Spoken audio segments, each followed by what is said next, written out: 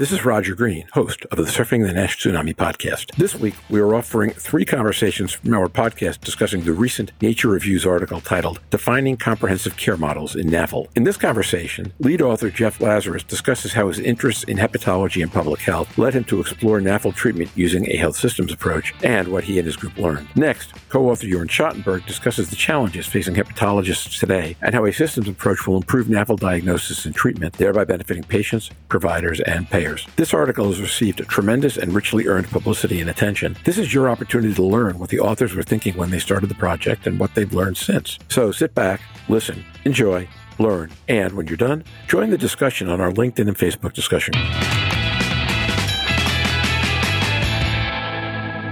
Jeffrey Lazarus. The story really begins in my background in public health and health systems. So when I was working in HIV at the World Health Organization over 15 years ago and the antiretroviral therapy and the new drugs became available, we realized it was going to be very difficult to me to reach many populations with this new medication. How were we going to reach marginalized populations in Western Europe? How were we going to reach really anyone throughout sub-Saharan Africa, at least those who weren't engaged in hospital services in countries where you have one doctor per 100,000, and that doctor's prescribing, and you're in the middle of a raging, in that case, AIDS epidemic. How do you create models of care that are going to be fit for purpose, that are going to be effective? So I started working with a professor who's now at the Liverpool School of Tropical Medicine, Shabar Jafar. He was then at the London School of Hygiene and Tropical Medicine. And we reviewed all of the different models of care that were in place and made recommendations since there were so few effective models of care in place. And just prior to that, he realized that if we were going to reach people, living with HIV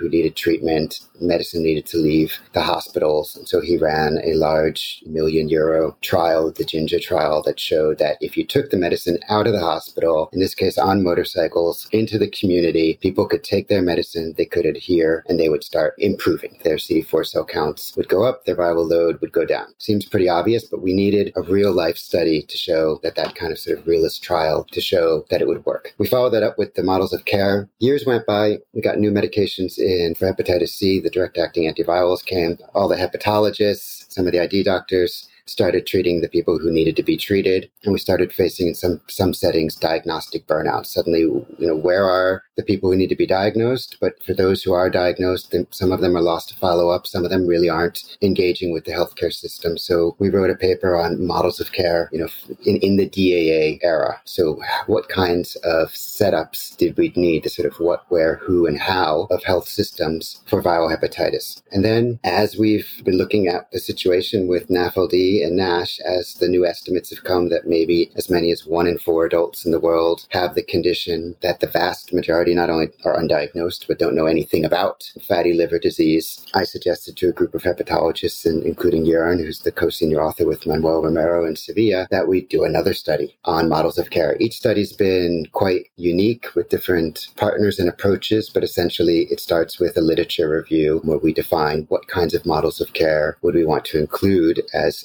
successful, which means they also have to show outcomes. So we found many studies that aren't included, some are mentioned in the discussion, that seemed like an interesting model of care, the way a clinic or hospital is designed for fatty liver disease, but there were no outcomes, so we're no comparators. We don't really know if it was a strong model of care or not. So when you introduced the paper, you said a review of UK findings or published articles, and most of the studies were in the UK for reasons I'll explain, but it was a global review that ended up with a handful of studies that were largely from the UK, where there are a number of clinics and hepatologists doing an amazing job addressing NAFLD-NASH, and they're also publishing their results. And so one conclusion we had is that we really do need, in addition to new models of care and replicating models of care and more data, we need people to make sure they're publishing in that field. And that's a bit new, and I'd like to hear Jörn's thoughts on that later. But for hepatologists to be having to write about health system setups isn't the common ground for hepatologists. The HIV doctors realized that they were going to have to engage with marginalized populations. They were going to have to think if their clinic was fit for purpose, and they were going to actually have to leave their clinic and go into the field and go into the community if they really wanted to reach those in need. This is new territory that hepatologists have started facing with hepatitis C, a little bit with hepatitis B, but in fatty liver disease, not at all. So we brought together, as you mentioned, an amazing group of experts from around the world, mostly clinicians. There's a nutritionist from Israel, there's a colleague from the EASL International Liver Foundation, and I think everyone else is basically a hepatologist, endocrinologist. And we talked about what would a good model of care look like? How would we define it? So we had discussions where we started brainstorming what that would look like. And then we carried out the literature review that I mentioned with some very stringent inclusion criteria about what studies would make the cut, and everything else that didn't and that was interesting would make it into the discussion. So in the end, we found very few comprehensive models of care that are really providing patient-centered healthcare. So the idea was that patient is always at the center and the service works essentially around the patient. So let me give you some examples from the recommendations we came up with. When we said, what services should be provided, we came up with 4 key recommendations. So one, and they might seem very obvious, but they're often not happening. You can essentially use this 8 recommendations as a checklist to look at your own service. So anyone listening here can say, well, number 1, establish clearly defined care pathways that are tailored to assessing the stage of disease, presence of comorbidities, and the optimal health outcome for the patient. So we don't always have clear care pathways for the patients. It's not always clear to the clinicians or the administrators at the hospital, and it's very rarely clear to the patients themselves. Develop guidance on screening and testing with NITs, with non-invasive tests. And we know the challenges of NITs and the importance of NITs, given that right now a biopsy is considered the gold standard and used for the endpoint in clinical trials. Develop guidance on treatment strategies for patients related to their disease stage. And given the current dearth of available treatments, this means largely structured lifestyle interventions, which means you really do need multidisciplinary care because, again, addressing nutrition, diet, weight loss, lifestyle issues isn't necessarily the realm of hepatologists. And the fourth within what services should be provided is outline actions for preventing disease progression in primary care for patients with early stage disease not requiring specialist hepatology care. So the hepatologists made it really clear that if we sounded the alarm on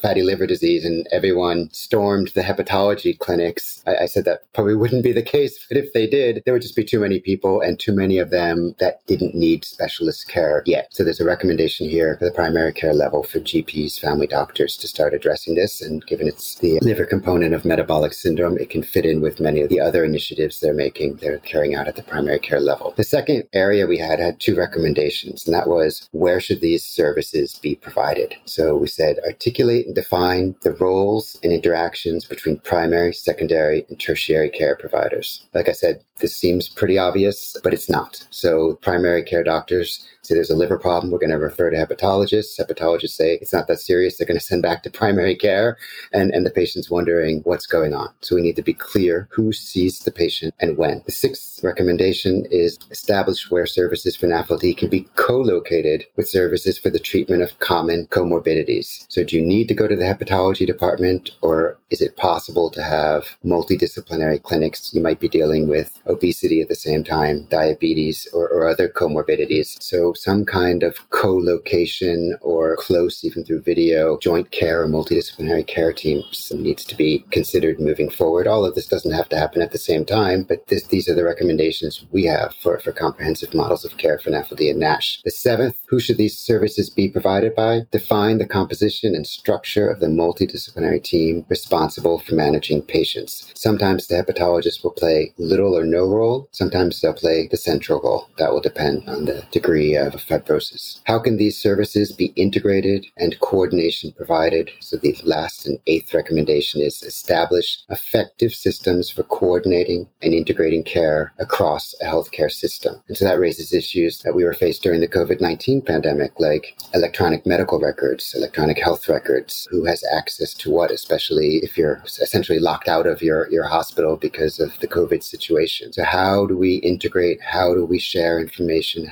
Right now, there's a large review going on of the European health data laws, and there's lots of questions around confidentiality, who's going to have access, who shares this information ultimately with the patient. So those are 8 recommendations around the what, where, who, and how of comprehensive models of care for fatty liver disease. And as you mentioned, this has just been published. It came out during the International Liver Congress, got a lot of attention there, and will continue to, as we're doing now, to prevent and discuss, because what needs to happen now is you need to take those 8 recommendations, drill down at the clinic level, the hospital level, cities, countries, and make sure that we have patient or I would even say person-centered healthcare. So it's for the patient, but it's also for the healthcare providers to make sure they're clear what their role is and how we can end up the best possible outcomes for the highest number of people. Thanks, Jeff. That was really great and remarkably clear and covered a tremendous amount of ground. So thank you. Excellent. Jørn, I guess I turn to you next as a senior co-author and just ask for comments, reflections. Jørn Schattenberg. Thank you. And I think Jeff covered it brilliantly. When Jeff reached out and mentioned to me that he was interested in combining these type of analytic healthcare systematic approaches to think about a disease, I was very thrilled and happy that I could contribute, because it's totally different from the way the clinician thinks of this. You know, you have your individual person, patient, you'd like to provide best care. You wonder where you send them afterwards. Will he be able to adhere? When do I see him back? And how does this develop at the individual level? So this really takes the entire story to the next level and is thought to guide the scientific community, but also other key players on how to establish this at a level where all the patients are concerned. So outside of my classical one-on-one in a clinical situation. And really, I learned a lot from Jeff and the team during this. And we had great discussions with all the peers coming up with what is very straightforward and well-voiced recommendations that will be critical in moving forward and implementing best care for our entire patient population. Jørn,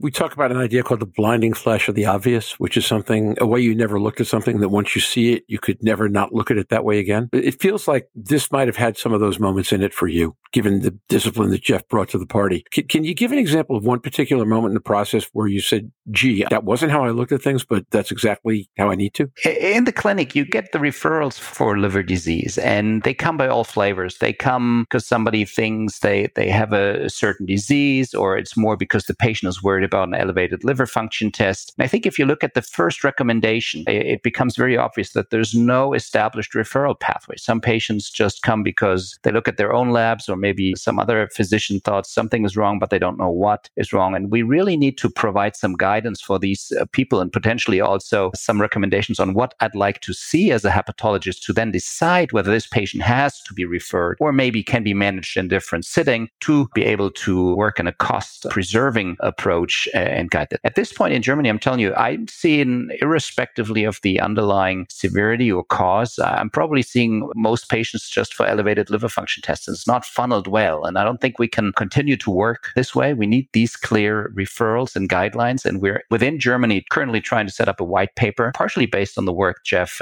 has invited us to join him in here, and refine how patients should be referred, at what point, and who should be involved. And now, back to Roger. We hope you've enjoyed this recording. If you have any questions or comments about the content of this conversation or the entire episode, please send an email to questions@surfingnash.com. We will be back next Wednesday, August 11th, to discuss the multidisciplinary call to action in the face of the NASH pandemic that connects endocrinologists, gastroenterologists, and primary care physicians in pursuing multi-specialty care, NASH and NAFLD. Stephen Harrison was a co-author, and we will be joined by Ken Kuzi, who sat on the steering committee for the project. This is an important initiative, and we are thrilled to bring this episode to you. I hope you will join us then. Until then, stay safe, surf on. See you on the podcast. Bye-bye now.